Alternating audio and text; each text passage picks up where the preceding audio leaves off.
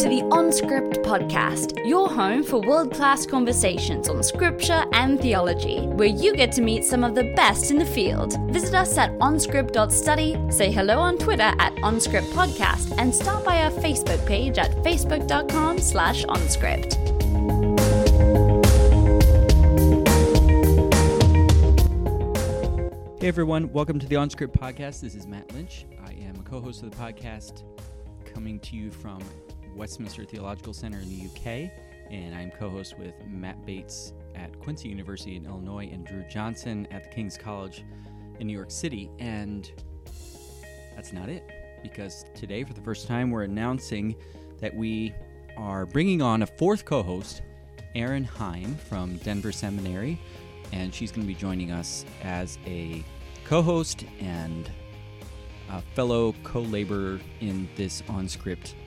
project. So, Erin, we welcome you, and we're really thrilled to have you. And you'll hear a little bit from Erin in this episode because the four of us were able to get together in Boston at the Society of Biblical Literature annual meeting, and we had lunch together. And you'll hear a little bit from us interspersed with a bunch of little interviews that I was able to do at the conference with various people that I connected with there. So I hope you enjoy it. And as always, remember that you can help OnScript out by giving monthly at onscript.study/donate. Just $2 or $5 a month is a real help to us. And we hope you enjoy this episode. You see them in the city is because there's concrete. They can't hide in the grass. And Rats are freaky, though. Freaky. So we should all say hi and identify ourselves here. We're having the OnScript annual general meeting. So I'm on Greek. Matt, why don't you kick it off and just say what you ordered for lunch? Yeah, I was on the lunch ordering subcommittee, and I authorized the purchase of a Cobb salad for myself. But don't worry, we're not leaving a tip, so we're keeping it on the cheap. We're gonna leave a track instead of a tip. Drew brought his stack of tracks, and we're gonna be leaving a couple of those behind, which is in a way better. And then we have Erin Heim with us. Hi, everybody. And Erin is, I don't know how we're announcing, maybe we'll have already announced this, but Erin's going to be joining us as a co-host on OnScript, and we're very excited about that. Do you have any initial reflections of like what that means to you? Well, I'm really excited to be joining the OnScript team, but honestly, my initial reflection was, hey, the OnScript boys asked a girl to join their team, so... Yeah, what have you found in terms of the dynamics of are we bro-ish? I don't know if I said this in my OnScript interview or if you listened to it, but I actually have an undergraduate degree in trumpet performance. So this whole bro-ish mentality is one. You guys are nowhere near bro-ish enough to consider, like for me to consider you bro-ish, I suppose. No, that's a good thing. I think that's a good thing. I did play the tuba. As a In all honesty, I only heard you up to Trump, and I wasn't sure where you were going with that. So. Et. You got to add the et at the end. Yeah, trumpet. Well, that's great. So, yeah, okay. Well, that's great. Yes. I'm glad you think it's great. All right. Well, that's the news from Boston, and we hope that you enjoy the montage that we put together we've got a bunch of different people that we interviewed from our time here in Boston, and we hope you enjoy those.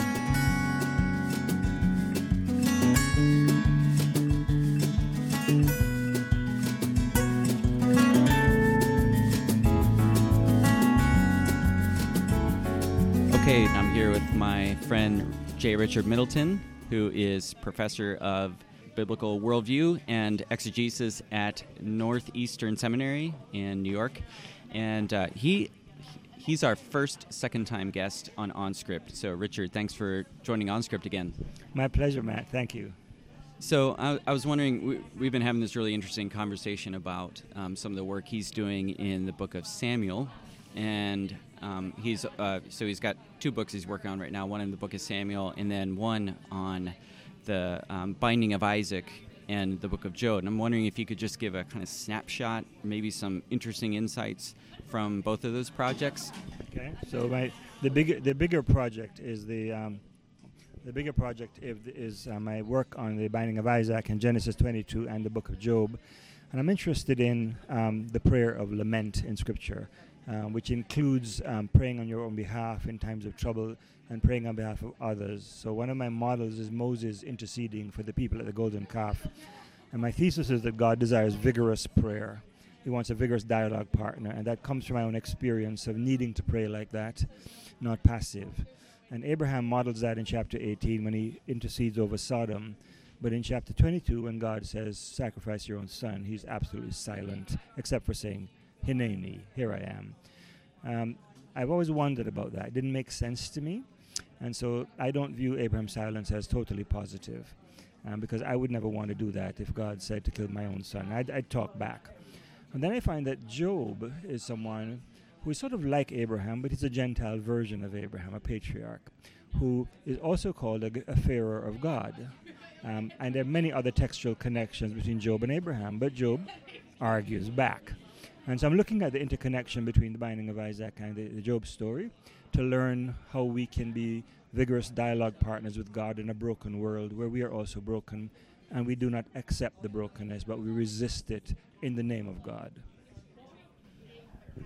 Oh, that's really good. And so I guess for a lot of people, they look at Genesis 22 and say, it seems like Abraham's response of acquiescence to the divine command was exemplary, according to the narrator, that it was a model of piety. Do you see clues in the text to suggest otherwise?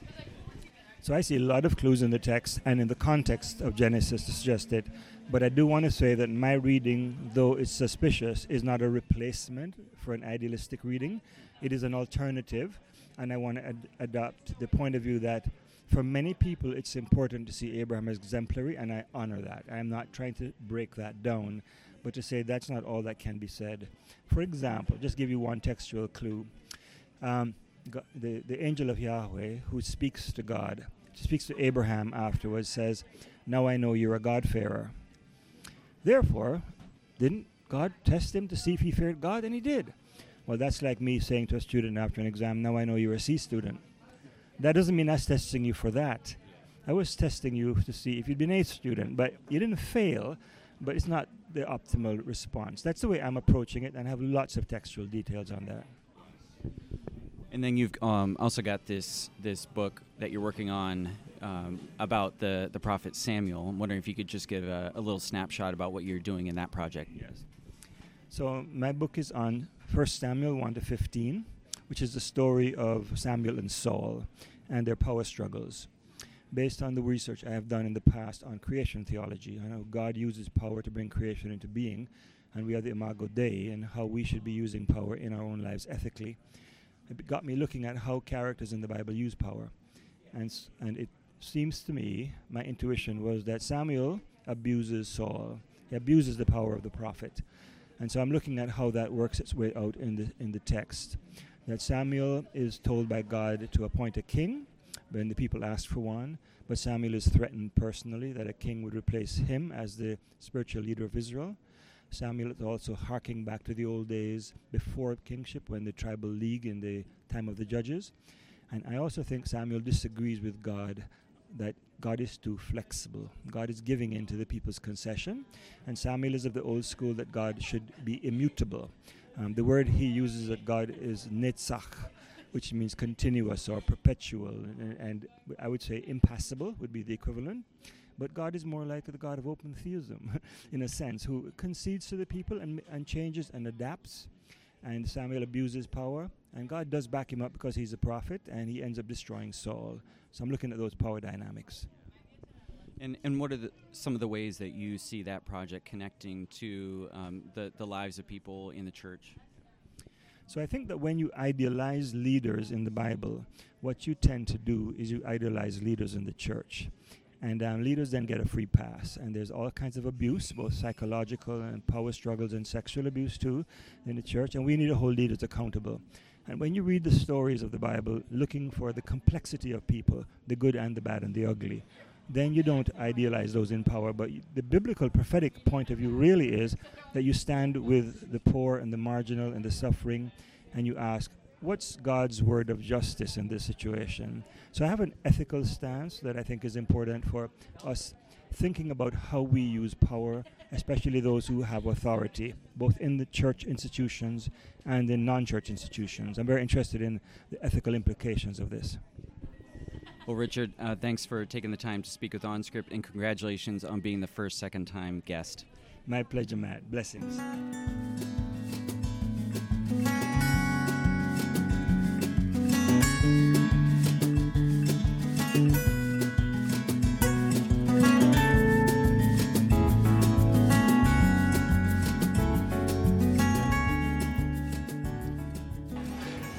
What other fears do you have?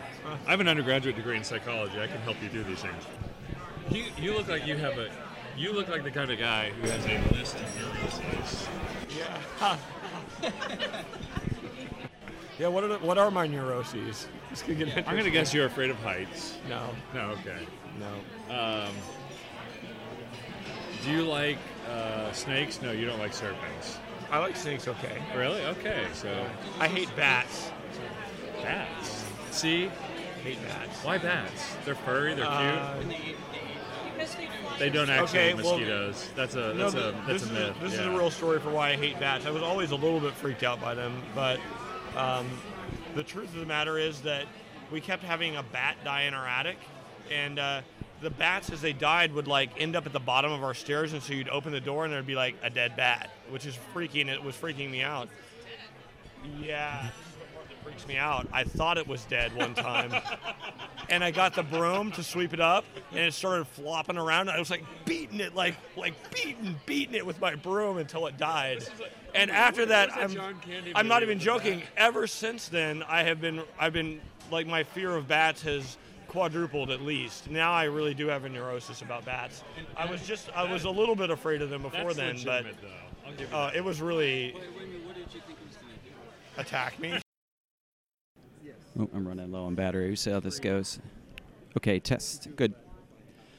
All right, I'm here at SBL with Michael Heiser, who is the host of the Naked Bible podcast, and he also works at Logos Bible Software. And I'm going to let him introduce himself and a bit of his work, which I came across first when I was doing my doctoral dissertation on monotheism. And you've obviously done some work there. So, Mike, thanks for joining the OnScript podcast, and we'd love to hear about you. Yeah, my field is Hebrew and Semitic Studies, University of Wisconsin-Madison. I've been working for Logos since 2004, which is the year that I finished my doctoral work. And we've been doing the Naked Bible podcast for about 3 years. It's the audience has grown, and which is really gratifying because our mission, is really to get content, solid content that's made comprehensible to the non-specialist, to non-specialists, really anybody who cares. There are a lot of Christians out there that they've been believers for many years, but they really don't have sort of a lot of Bible under their belt. They have a lot of questions, a lot of disconnections, again, in their thinking. And they just want to become better readers of Scripture and just understand what they're reading a little bit more. So that's what we try to do on the podcast. And, of course, on my website, my homepage is drmsh.com. And, of course, you could go to nakedbiblepodcast.com. But that's what we're trying to do in podcasting. Unseen Realm, of course, is what a lot of people will know me by. And that was a 15-year putter project. It was born, as I write in the book, of some things that happened to me in some awakening points that happened to me in graduate school. And I can remember sitting in Memorial Library, chasing down probably something on Deuteronomy 32 or the Divine Council, and just seeing just points of connection between the testaments, between ideas, between concepts. These threads that run through the Bible. Really attaching to things that I had heard of before in the New Testament, but never really realized where they came from. that all this stuff comes from somewhere, and it happens to be my Old Testament. Again, it understood in its ancient context, and I was like many people. I was filtering the Bible through my own tradition.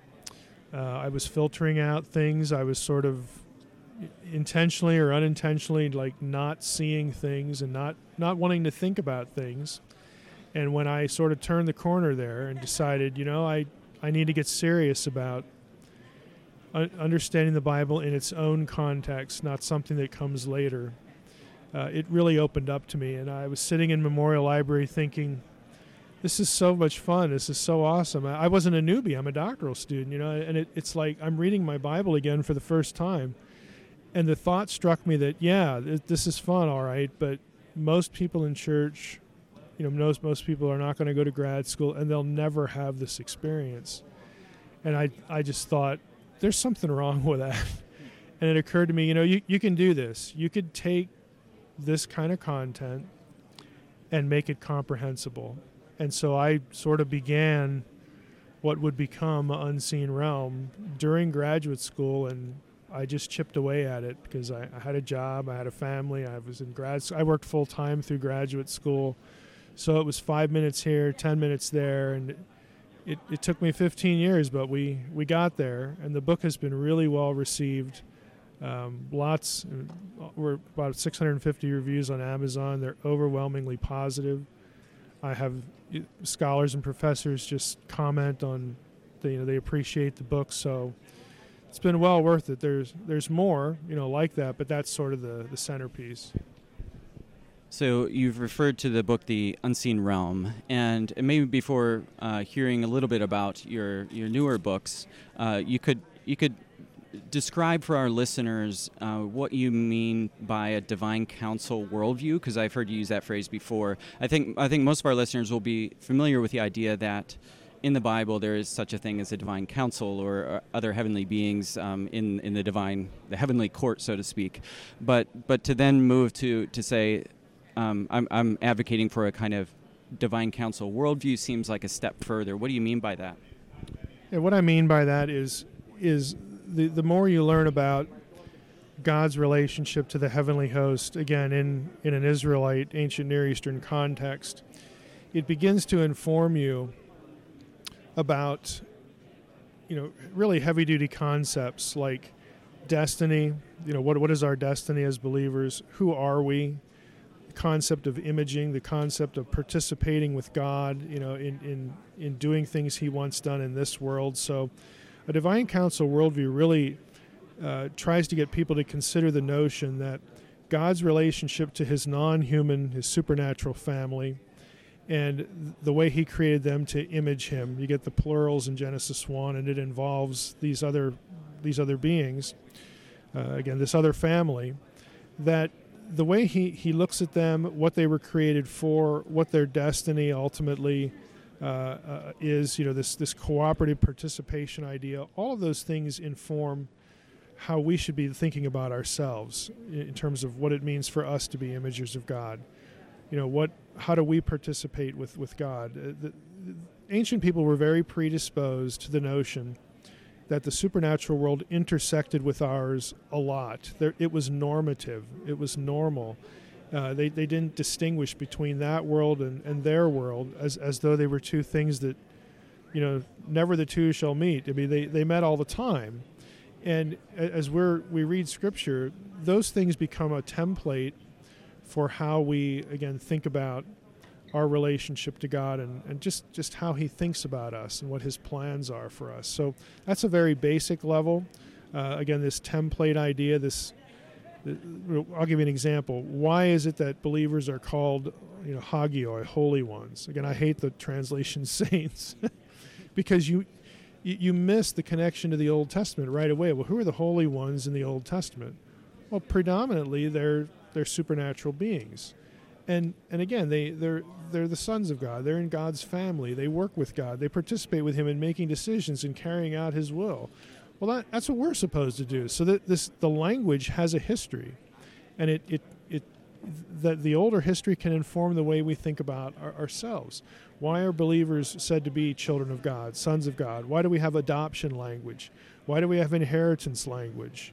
Again, it goes back to what God was doing on earth in the Old Testament, not only with Israel, but again, with the nations, disinheriting them, and then a plan to reclaim them. All of these common notions in Christian thinking are rooted somewhere. Why are believers going to be glorified, or the academic term would be deification or theosis? Why does Hebrews 2 consider us, siblings of Jesus and members of his family that he will introduce to God in the, quote, congregation, in the council? Why do we have this stuff? It's because God's original plan was to have a blended family.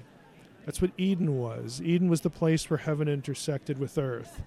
God wants a blended family. He wants humans fit to live among and enjoy him with his supernatural family. All of these are threads, and we can read them in isolation or skip them or filter them out.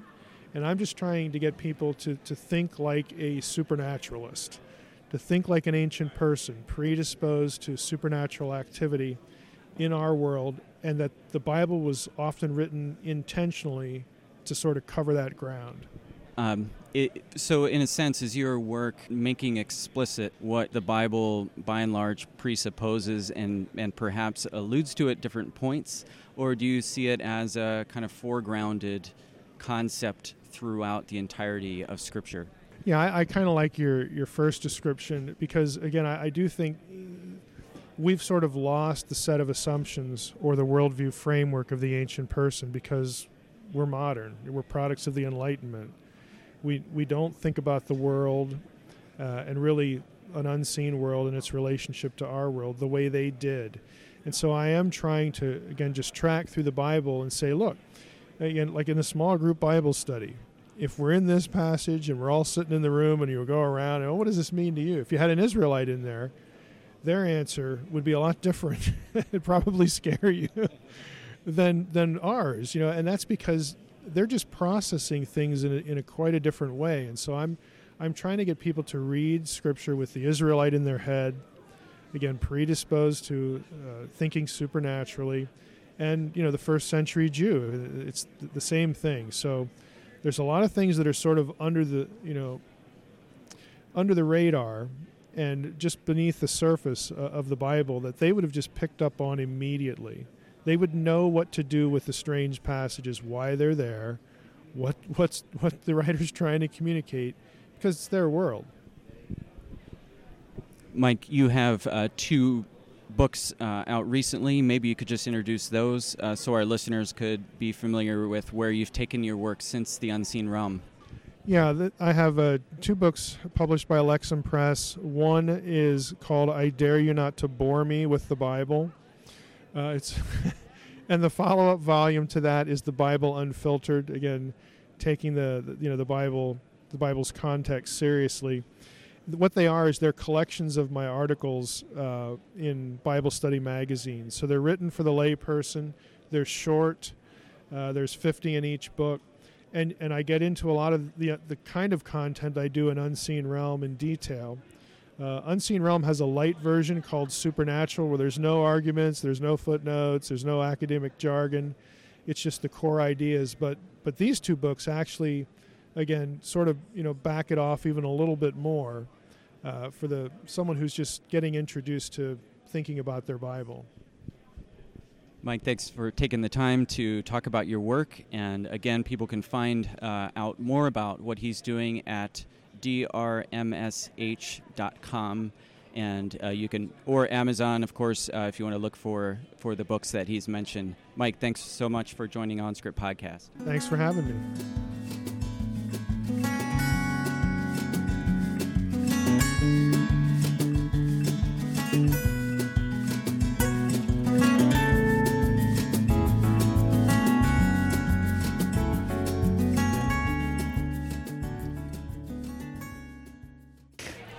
Even if you wake up in the morning and there's Suck a the dead blood bat out in your of you. room, the prescription is you have to go to the hospital and get the rabies shots. Like Yeah, you don't even take seriously. a chance. If you tell a doctor there was a dead bat in my room, they will give you the rabies shot. We put up a bat house in our house in Atlanta, so we were attracting them. Have you ever seen the movie Old Yeller? I didn't want to see it because I knew the dog dies. That's why you shouldn't like bats. You might end up foaming at the mouth. Our next guest is Shola Akala. She's a colleague of mine at WTC, and she's also here at SBL. So I thought I'd grab her and ask her a few questions about her work. And she's a John scholar. She teaches New Testament at WTC. Shola is also a fellow at St. John's College and Durham University. And I'll let her introduce herself and talk a little bit about her work. So, Shola, thanks for joining OnScript. Well, thanks a lot, Matt. It's a pleasure to be able to introduce myself and also to be part of the WTC team, which I had my first introduction early this year, January, when I taught on Luke. And I look forward to further contributing further to the vision of WTC. So it's been wonderful being here at SBL in Boston, and as Matt said, I'm a Johannine scholar primarily. That was the launch of my academic interest is in the Gospel of John. So my dissertation was on the Gospel of John, and it's now published by T&T and Clark, and it's the title is The Son-Father Relationship and Christological Symbolism in the Gospel of John. And I'm also doing other works on John, written an article recently on the eternal subordination of the Son in the Gospel of John, and I'm also on the Johannine Literature Steering Committee here at SBL, so able to participate in how further program units develop for the next few years. And out of John, my interest out of John has grown a theological interest on the glory of God, which of course transcends John and goes into other areas as well. And I convened a conference last year on the theme of glory. And this year that was an academic conference, and this year I had another conference specifically for entitled Glory of God in the Church. And so that's another academic pursuit. There is a gap in the area in the study of that theme of glory, and trying to bring different multidisciplinary voices together to fill that gap, and to let's discuss what the glory of God is. And then my third main area of interest as a scholar is on Paul. So I find myself now turning into a Pauline scholar, as I've been working for the past 3 years on a book on Paul, which I'm writing for InterVarsity Press, called The Prayers of Paul, which focuses on every single prayer text in the Pauline corpus to do with thanksgiving, blessings, benedictions, doxologies, intercessions, and petitions on Paul. And after wading through all those texts, especially the long Pauline prayers that consist of 14 verses, which are one sentence in the Greek text, wading through Paul's complicated language, but it's been really interesting, and although challenging in terms of volume, but it's been interesting to be able to see into Paul's heart as one who prays, and also as a pastor, and how that connects. And basically the uniqueness of the book is to see what is the connection between Paul's prayer and his theology, because there's a lot that's been discussed about Pauline theology, but his prayers have not been brought into the discussion, and his prayers are really vital, because the first aspect of Paul's theology that we encounter in his writings are his prayers. Those prayers are highly theological. They talk of the Father, they talk of the Son, and sometimes of the Holy Spirit, and talks about different Christian virtues like love and faith and hope, and also there's a lot of eschatological content in the prayers of Paul as well.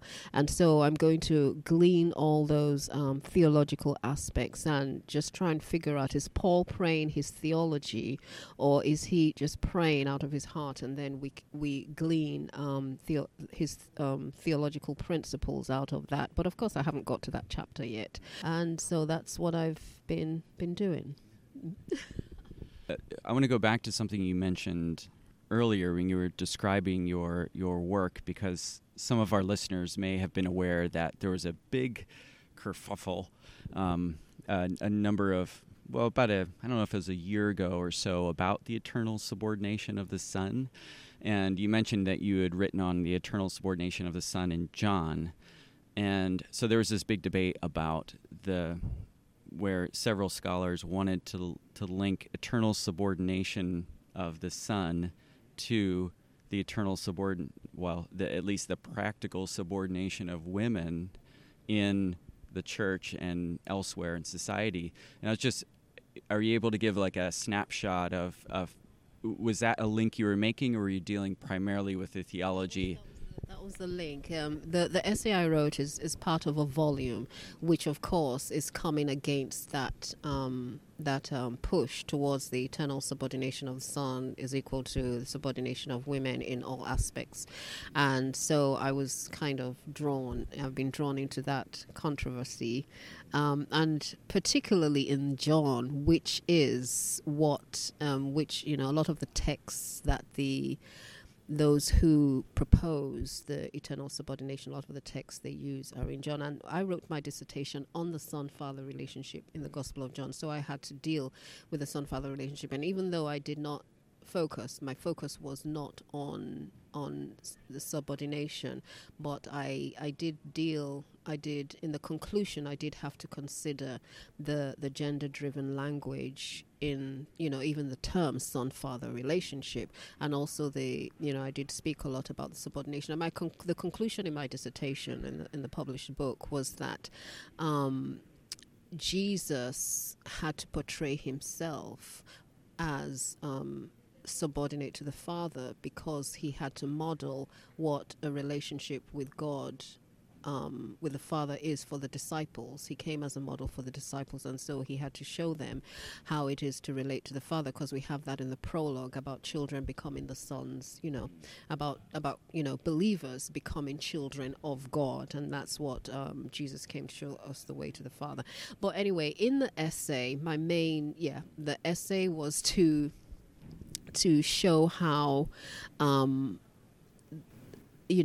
show that, to explain the subordination of the Son in the Gospel of John. And I also had to interact with the early church fathers. How did they interpret all these verses? The Father is greater than I can't do anything except what I see the Father do. I mean, you cannot ignore that there are subordination texts in the Gospel of John, but the reason is, how do we interpret those subordination texts? And the main thrust of my argument in the essay is that John presents Jesus primarily as a son sent from the Father. In fact, the Father's title in the Gospel of John is "The Father Who Sent Me."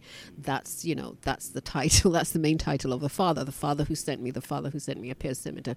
So in the very act of sending is the essence of subordination, because if you're sent by someone and you obey someone. And so because Jesus is presented as the sent Son, the subordination is unavoidable.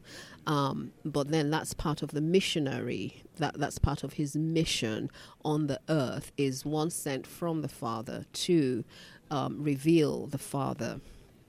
And so the context of the submission is primarily in terms of his mission, and also the fact that he came as a model for us, and to know how to submit to the Father and yield to the Father. Yeah. Well, that's a really helpful description. So is the basic idea then that if the language of subordination is related to the sending of Jesus, you can't derive eternal principles from that? And then also, if his subordination is modeling something, it's about Jesus' humanity in submitting himself to the Father. So for neither of those, could you then extrapolate some eternal principle about Jesus' divinity? The essence, yeah, that's really right. In terms of the essence of it's all related to his mission on earth. It's all related into his mission on earth. Somebody had to come to earth, and that person came to earth in the Gospel of John within the context of sending. And so when he went, so his return to the Father, even in John 17, Father, restore unto me the glory that I had. And so in his returning to the Father, he's not returning back to a position of subordination, not at all, because the first thing that John tells us is the beginning was the Word, and the Word was with God, and the Word was God. And that's why that comes at the very beginning of the book, to let us know that what follows after needs to be read through the lens of Jesus Christ is God, is equal with God, and so whatever follows after has to be read through the lens of the program. By the time you get to the end of the prologue, we see Jesus is coming to reveal the Father, and so we already have that issue of being sent, to the world and. To reveal, and then by the time you get to 17, he's going back to John 1, where he was equally God. That's why he said exactly, restore unto me the glory that I had before. Yeah, so we see that. That's a great description. Thanks so much. And Shola, I appreciate you taking the time to speak with OnScript, and I will be seeing you back in the UK. Yeah. Great, Matt.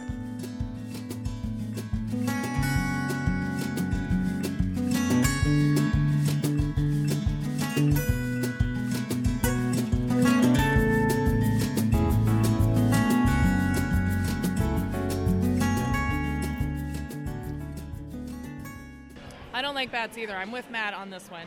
So one of my earliest memories as a kid was we used to go to my grandma's house, and she lived out in the country, and our whole family would be there for Christmas.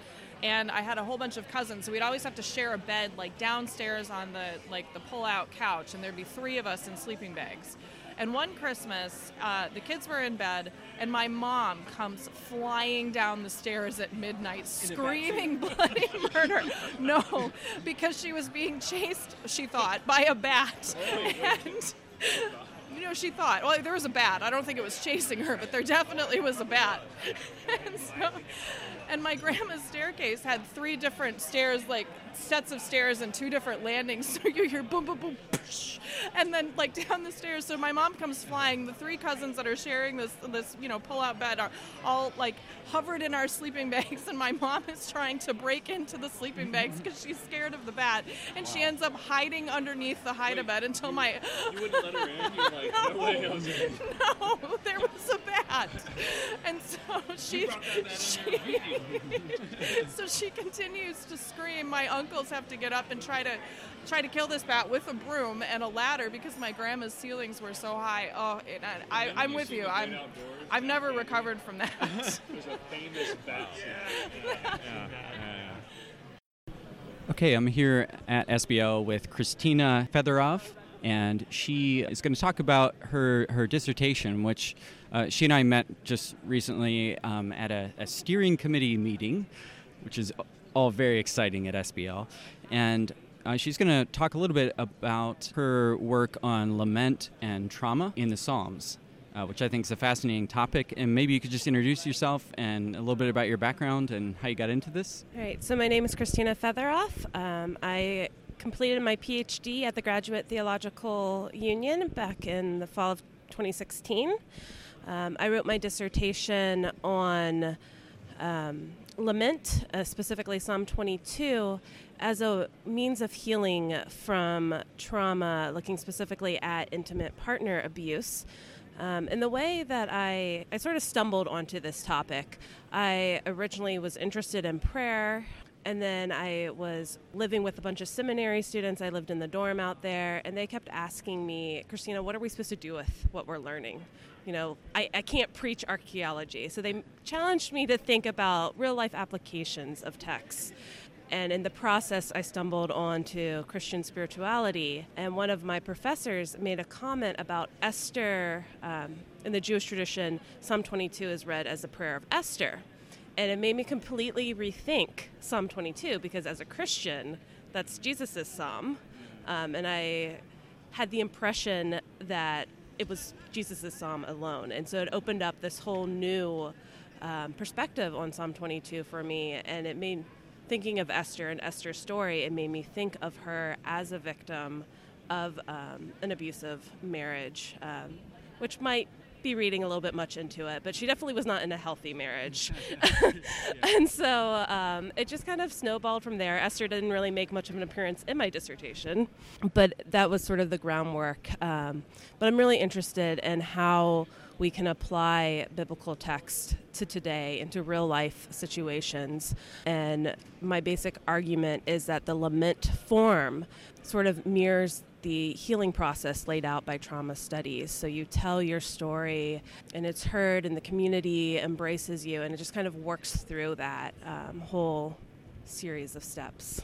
And so what's the effect then of, so you're looking at trauma theory, and of course trauma theory is not done with an explicitly kind of theological framework. Where are the points of overlap and difference in your understanding of the lament psalms and trauma? So yes, there's definitely within trauma studies more generally, there's not necessarily a spiritual or religious aspect, but there's been in recent years a lot done with it within biblical studies and religion more generally, religious studies more generally, to bring it more into that realm. And so there is this idea that there's a spiritual aspect to healing that has been brought into the process outlined by Judith Herman. I believe it was Pamela Cooper White added a fourth step that was that spiritual step, but it's sort of intertwined throughout. And so that was more what I was using in my dissertation, was that part where you also had that spiritual part. And so looking at the Psalms, especially since I was looking at an individual lament psalm, my argument was that God was the audience that the psalmist or the abused woman needs to hear her and to listen to what she has to say and what her story is. So what are some of the ways, practically speaking, then, that you imagine churches taking up the practice of lament? So I think that's something that churches struggle with a lot. I'm working with my church right now, and then during Lent, they're going to incorporate lament as part of their prayer time. And so I've been working with them about how we can engage in lament in a healthy way, and to acknowledge the fact that life isn't always all great. And sometimes we need that space within church to acknowledge that things really suck right now. And so I think that's part of it, being willing to allow things to not be okay all the time, and to realize that it's very biblical. Even Jesus, at times, was not all okay. So. Yeah, I mean, I always think of the verse in Hebrews. I don't have it off the top of my head, but that Jesus was, throughout his life, he spoke to God with many tears and cries, and it wasn't just on the cross. That's like the culmination of Jesus' life of lament that then led to, and then weeping over Jerusalem as well. So it just seems like there's a strong precedent in Jesus' life for that practice. So, well, Christina, thank you so much for taking the time to speak with OnScript, and I wish you the best in your ongoing work. Thank you very much.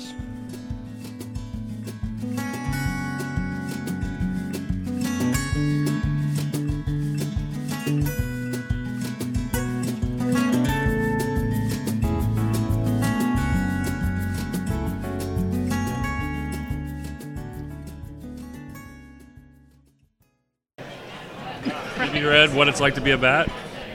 That's a philosophy article. Thomas Nagel. Yeah. To be a bat. Yeah. So what's the And premise?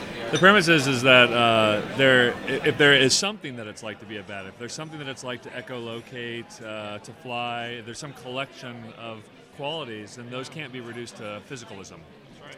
So That it can't be merely chemical processes. There's something outside of chemical processes. Even if you don't know what it is, you're admitting that there's something.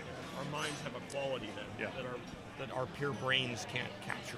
Okay, I'm here at SBL with Davis Hankins, who I went to Emory with, and First of all, hi, Davis. Hi, it's good to be here. So you're co-authoring a book with Brennan Breed on the Book of Ecclesiastes, or you're co-authoring 2 books, right? That's right. We started off with a contract to write the commentary with a history of the use and influence of Ecclesiastes for a new series. And while we were working on the historical context for that commentary, we began to look into the period when we think Ecclesiastes was written, and we realized that it's rather mispresented by many biblical scholars. It's a 100-year period after Alexander the Great's conquests and before the Maccabean Revolt, which really gets overlooked by many scholars. And so, and yet there's a lot of Jewish literature that gets written in that 100-year period, including Ecclesiastes. And so now we have tabled or somewhat tabled the commentary and are focusing on a book on the 3rd century in Judea. Yeah, I should realize I should probably introduce you a little bit here. So you teach at Appalachian State University, or did you say Appalachian State University? No. That's Appalachian. Italy. Okay, all right. Yeah. Oh, okay. So, so insiders say Appalachian. Okay, Yes, good. that's I did that right. And you wrote your you published your dissertation on the Book of Job, and that was on Job 28. Is that right? No, it was on the whole book of Job, except for some of the chapters that don't matter as much. It's the frame, the narrative frames. Is that what you're dethroning? Everything except for Elihu's speeches. Now, I take offense at that. I wrote an article on Elihu's speeches, and which you can look up in JSOT 2000. Well, I don't know, actually. Okay, so back to the Ecclesiastes stuff. So you're saying that Book of Ecclesiastes is written in Ptolemaic period? Okay. Yeah. So this period after the Greeks conquer the Persian territories and the empire splits up into various kingdoms, and so the Greek rulers in Egypt, known as the Ptolemies, from whom Cleopatra would come in that line, they rule Judea and Syria, southern Syria, and other parts dotted around the Mediterranean for about a little over 100 years before the Greek rulers in Syria defeat them, and it's shortly after that that the Jews erupt in outright revolt, in the Maccabean Revolt. But there's a 100-year period where you have Greek rulers in Egypt doing a lot of really interesting things in their territories, and you find really interesting Jewish literature being written by Jews in Judea at this time, and we think there's more correlation between what's happening administratively with the Ptolemies and what's happening intellectually with the Jews. So what's the impact of reading the Book of Ecclesiastes against that backdrop? I mean, in terms of content, there are things that Ecclesiastes is struggling. Ecclesiastes is commonly seen as a very odd book in the Hebrew Bible because it's critical of the tradition, the wisdom tradition, in which it sits somewhat uneasily. It praises folly and wisdom. There's a strong sense of that the world doesn't hold together, and there's a kind of basic fundamental futility to life that is manifest in across all aspects of one's life. And then thematically, it's got heightened concerns with kind of space and time, like the famous poem in Ecclesiastes 3 about a time and a season for this and that and everything else. But then the point of the poem is that no one ever knows what time it is, and there's a heightened sense across Ptolemaic territories at this time of trying to understand the world, one's place with respect to traditional ways of thinking about the world, and we think Ecclesiastes is responding to some of those larger intellectual developments in many ways. That just scratches the surface. So what's one interesting insight from the book that you've kind of pulled out from the Book of Ecclesiastes that you've pulled out in your study with Brennan over the last, I don't know, how long have you been working on this? We've been working on all of these questions for a couple of years, I think. One text there are a couple of them. One that came up this morning in a paper that is the place that I mentioned earlier where Ecclesiastes recommends holding on to both wisdom and folly, not to be so traditional wisdom had comfortably split the world into this relatively homogeneous space of wise and wisdom on one side and fools and folly on the other. And what Ecclesiastes notices is that both break down. And in a way, you get a kind of exclusion of wisdom from folly, so that you're to hold on to both of them, but not in some way that would suggest that it all adds up, that vanity remains and futility is manifest across our lives. And so there's a new sense of the world kind of hanging together in a way that's always sort of crumbling, but from a totalizing perspective that I think is unrepresented in earlier Jewish texts. And then the other text that's really important for us is that one on the commentary on the time poem in chapter 3, where in verse 11, it's a very difficult verse to translate and to understand, but God puts what in Hebrew is olam, and it gets translated in this expanded way in the New Revised Standard Version as a sense of the past and future. Like all of those words get used to translate one word. But God has put this olam, commonly translated eternity, or this sort of eternal dimension, this timeless dimension, into the human heart. And God has done that so that humans won't be able to find out what some kind of overall sense of God, what God's up to in the world. So it is this break with time that's inserted into the temporal and historical span of our lives. It's always disrupting continuity and our sense that the world holds together and that we can figure out what time it is. Well, Davis, thanks a lot for taking the time to talk about the Book of Ecclesiastes, and we look forward to seeing these two publications by you and Brennan Breed. Thanks so much for having me.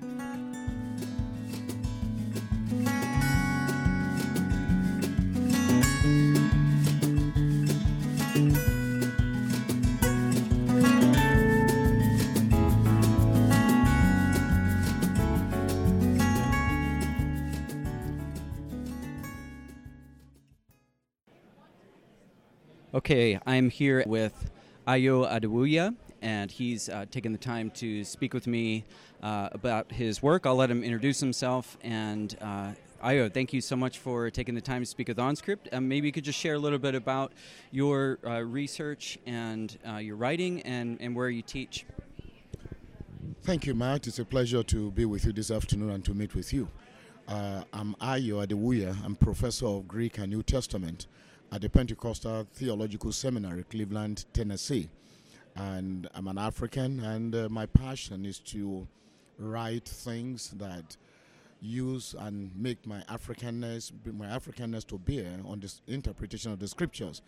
I'm currently working on a book on the letter of James, the title of which will be An African Reading and Reflection. But I've been privileged to author quite a number of books, and the latest is Holiness in the Letters of Paul, which, according to some of the scholars, is probably the first comprehensive writing or treatment of the subject of holiness in Paul's letters. And one of the things I try to do, coming from a Wesleyan background myself, is to highlight the fact that although Wesley has done a lot, sometimes we have taken the subject of holiness in a very contrived manner, limiting it to one thing, which unfortunately is not what Paul would have done. Because when you read Paul, you will find out that he uses various terminologies and vocabularies. So when you look at holiness in 1 Corinthians, for instance, it's not the same thing as holiness in 2 Corinthians. Although people will look at the terminology of hagios, holy, but Paul doesn't use that word all through. You don't find that word in Galatians, for instance, but that does not suggest that holiness is not present, because Paul talks about walking in the Spirit, talking about the fruit of the Spirit, and all that is not possible without the Spirit. But that's a way to articulate holiness in Galatians. When you come to Philippians, it talks about imitating Christ, walking like Christ did. So when you come to different letters, you see Paul's view of holiness. And so what I've tried to argue is that the language of holiness in Paul is polyvalent. It's not just one thing. You have to look at it in a very broad sense. So there is an ongoing dynamic thing. There is an instantaneous aspect of it for sure, but holiness is a journey, is something we continue to walk on. So while we talk about the instantaneous aspect, we can equally talk about the ongoing aspect of holiness. So that's what I've tried to do in the book, and taking it through, putting it all together. And of course, I decided to deal with all the Pauline couples. Now, I'm afraid some people would argue that some of the books were not written by Paul. Well, I understand all that, but that's not my purpose. My purpose is to look at the canon, the way we have it. And so all those letters attributed to Paul are the things I dealt with. So that's about that book, for instance. So you mentioned that part of your mission as a scholar is to bring your African identity to bear on the interpretation of the Bible. How has that shaped your understanding of holiness in the letters of Paul? Yeah, one of the things I've tried to highlight is that the presentation of holiness in scholarship, particularly coming from the West, has been overly, and if not almost all the time, individualistic. And I would argue that although holiness is certainly personal, it is not individualistic. It has a communal dimension to it. So I would argue, for instance, in my book, Holiness and Community, I specifically talked about being sanctified by the community. So the community has a role to play in holiness. Nobody can deny that we are formed by the community of which we are part. And when you look at the language of holiness in Paul, I mentioned just a while ago the word hagios. Paul uses that word in the plural all the time. He doesn't use hagios or hagioi in singular. It's always plural. So together we're called to be a holy community. So it's not just a matter of on the Jericho Road, there's room for just two, just Jesus and you. It's Jesus and us. It's just not about me. So holiness is communal. So, and that flows from my understanding of community life as an African. Yeah, that's a really helpful description. And so, yeah, and I think too of the image of the body of Christ as a temple for the Spirit. That's a communal idea, and not about simply about the Spirit inside me as an individual. Is there a concept of personal holiness in Paul? Is that an important strand in the Pauline letters, or would you say it's predominantly communal?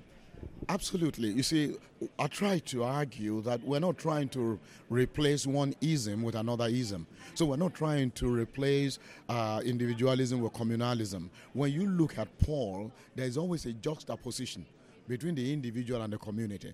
Although on the balance, you have him referring to the body as a temple, the church as a temple collectively, but at least on one occasion, he refers to the individual person as the temple. So there's this juxtaposition between the individual and the community. And for Paul, it's not either or, it's both and. An individual is important as a constituent member of the community. So we derive our importance and order from the community, but the individual person does not get subsumed under the community as a whole. So there is that tension in Paul, or if you want to call it ambiguity, and Paul is content enough to live with it. And if Paul is content enough to live with it, I'm equally content to live with it, because we get into Christ on personal level, but we don't continue the journey on a personal level. We become part of a body. So we enter the journey on personal levels, but when we enter the journey, that's the end of it, we become part of a body. And therefore, we continue to go together and not just as individuals. And there's one more phrase that just caught my attention that you mentioned earlier, and you said that the community sanctifies the individual. Could you explain just briefly what you mean by the community doing the sanctifying? I'm used to God doing it, but not the community. That's quite interesting, because it is very true. Let me give you an illustration. What's the role of the community? Let me give you a quick illustration. It doesn't matter how prayerful you are. Once you get your community, your prayer life begins to be affected by the community. If you are a prayerful person, for example, and you come to a community where they don't pray, or they don't pray as much, now you have only two choices. It's either you pull them up that they can pray like you, or you go down to their level. And in most cases, because it is easier for somebody at the bottom of the well to pull down somebody at the top of the well. So it's always good in the other direction.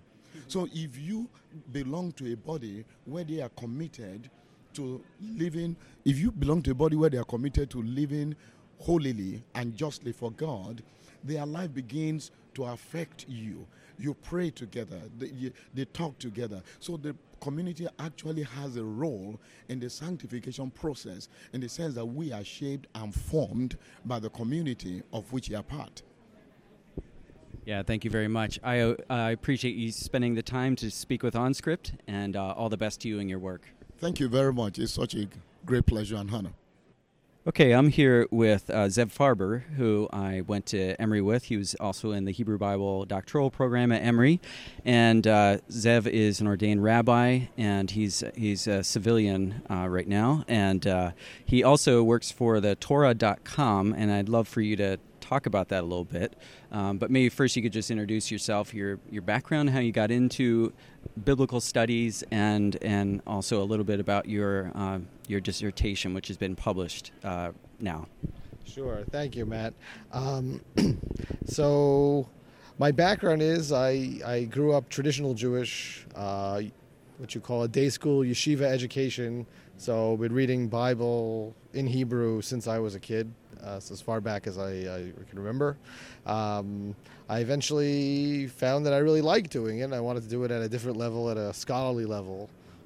So that started me down that path, which eventually ended in my work at Emory. I did my dissertation was on Joshua, specifically his image in the Bible and how later groups understand him, especially different later groups like Christians, Jews, Samaritans, and how each one can connect to him but still see something relevant to their own religious tradition. It's called Images of Joshua and the Bible and Their Reception, which came out with De Gruyter last year. Yeah, maybe it'd be good to hear a bit about your work with the Torah.com, which seems to be really taking off as a website. If our listeners haven't visited the Torah.com yet, check it out, because there's some great articles, and they're not just your average blog post, are they? No. So actually, it is interesting. The Torah.com was the brainchild of someone named David Steinberg, who used to be involved in what we call the Jewish community Kiruv, or a religious outreach. And eventually, he realized that the academic approach towards Bible made a lot more sense, and he sort of shifted gears to doing outreach towards biblical scholarship.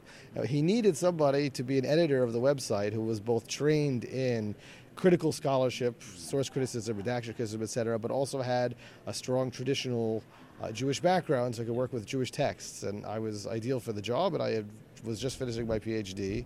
Our goal, we publish every week 2 or 3 articles. They're vetted articles by me and a very senior Bible scholar named Mark Brettler, and they're highly curated, highly edited to be readable.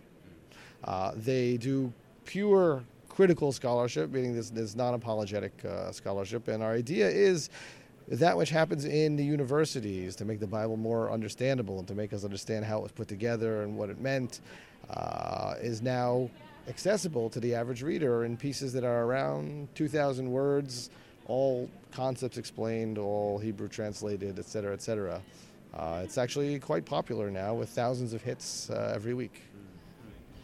So just to give our listeners a flavor for some of the work that you do on the Torah.com, you were talking to me about the article you wrote recently on Rachel and Leah. Could you explain your thesis regarding that story? Yeah, sure. So one of the things that's often bothered readers of the story is how it is that Jacob falls for the trick between Rachel and Leah. As we all know, he thinks he's supposed to marry Rachel. That's what the deal he made with his father-in-law, Uncle Laban, and finds in the morning that it's really Leah. So all the Bible says is that it was night, so you know when it was dark. But most of us would think if we were dating someone for 7 years, darkness is not going to cut it, right? Why didn't Rachel say something? Why did Leah say something? How did Jacob not quickly realize that their conversations were not the same? in rabbinic tradition, they come up with all these tricks that Rachel taught Leah, all these secret words that they used to use with each other so that she can mimic her sister because she felt bad for her. But that's, of course, a stretch to try to answer a problem. I think that the real problem is we're projecting modern notions of romance onto the story. I think if you read the text, you'll see that Jacob, it says he loves Rachel because she's more beautiful. And when Laban asked him, what does he want? He said, I'll work for you for 7 years for your daughter Rachel. They agree. And then Jacob goes and works for him. Working for him means tending the sheep and wandering around. He does that for 7 years. Then it says he comes back and he says to Laban, where's I want my wife. They have a party. The party is only men. They don't have a wedding. There's no wedding. They have a party. And then that night, Laban brings her. I think that simply Jacob did not know her well. And in the morning, when Jacob is shocked to see Leah, Leah is just as shocked, and perhaps more so, to find out that Jacob doesn't really want her. So Leah didn't know, and Jacob was perhaps drunk, or are you saying that he didn't even really know what Leah was like because it's been 7 years? I think that, so drunk is actually, that's how Josephus and rabbis referred to as Balei HaTosfot in the 13th century try to handle it. They say that Laban had the party to get him drunk. I don't think it's about drunk, though. I think that they didn't know each other at all. They probably barely ever spoke. The voice was not much different, and there was no contextual cues, right? So he just, she was a woman, and it was dark, and that was it. And he imagined it was Rachel, and it wasn't. Zev, what's been the most popular article on the Torah.com? The most popular article, so there's two. One of them that stands out as very popular was an article, was written, one of the few articles we ever accepted that was written anonymously. I mean, we knew who the author was, but the author could not reveal his name because he was a Satmar Chassid. Oh, we know it's a him. Right. So we signed his first name, but not his last name. Okay. So it is a him. It was by a Satmar Chassid. His article is called My Name is Yoel. And he talks about his upbringing and how excited he was to find biblical scholarship and how upset he was to find that any time in the Orthodox Jewish world there was an attempt to deal with it, there was sort of a aggressive, crushing, attacking response. And he was somewhat reacting to my article, which is the other very popular one called Avraham Avinu is my father, which means Avram, my father, our father is my father, where I talk about my own journey from more classical faith to academic faith. I think that his was interesting because, that this type of thinking is even seeping into the Hasidic world, which is a very cloistered world. And still, I think a lot of people are much hungrier for critical scholarship than a lot of people realize. And do you know of any Hasidim who are reading your blog? Any of the Haredi in Israel, for instance? Yes, there are many. Actually, 3 years ago, there was a Facebook group of Hasidim that they were using anonymous names, and they wanted to have a talk sponsored by the Torah.com. I was going to give the talk. We met at a place, Brooklyn. We met at some place in Brooklyn that they organized. And since they used fake names, it was funny to see two people say, "What, you're here?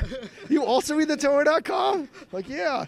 He's my study partner at Yeshiva. We never talked about it, though. Oh, my goodness. So you see, I think that a Hasidic Jew said to me, he said, I used to find reading Bible boring because you weren't allowed to ask hard questions. And then I started reading the Torah.com, and now I find it so exciting that I believe in 100 years everyone's going to have to read the Bible like you do with the critical scholarship. We'll find out about this and more at thetorah.com. Zev, thanks so much for taking the time to speak with OnScript. Thank you very much, Matt.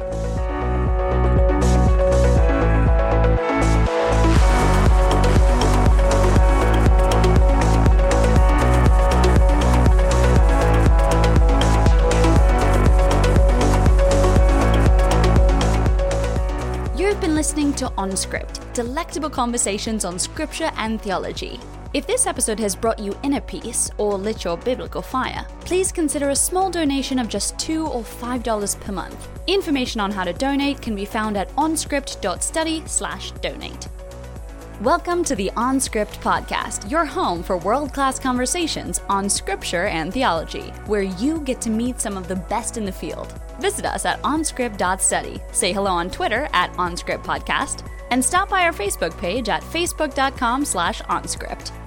You've been listening to OnScript, delectable conversations on scripture and theology. If this episode has brought you inner peace or lit your biblical fire, please consider a small donation of just $2 or $5 per month. Information on how to donate can be found at onscript.study/donate.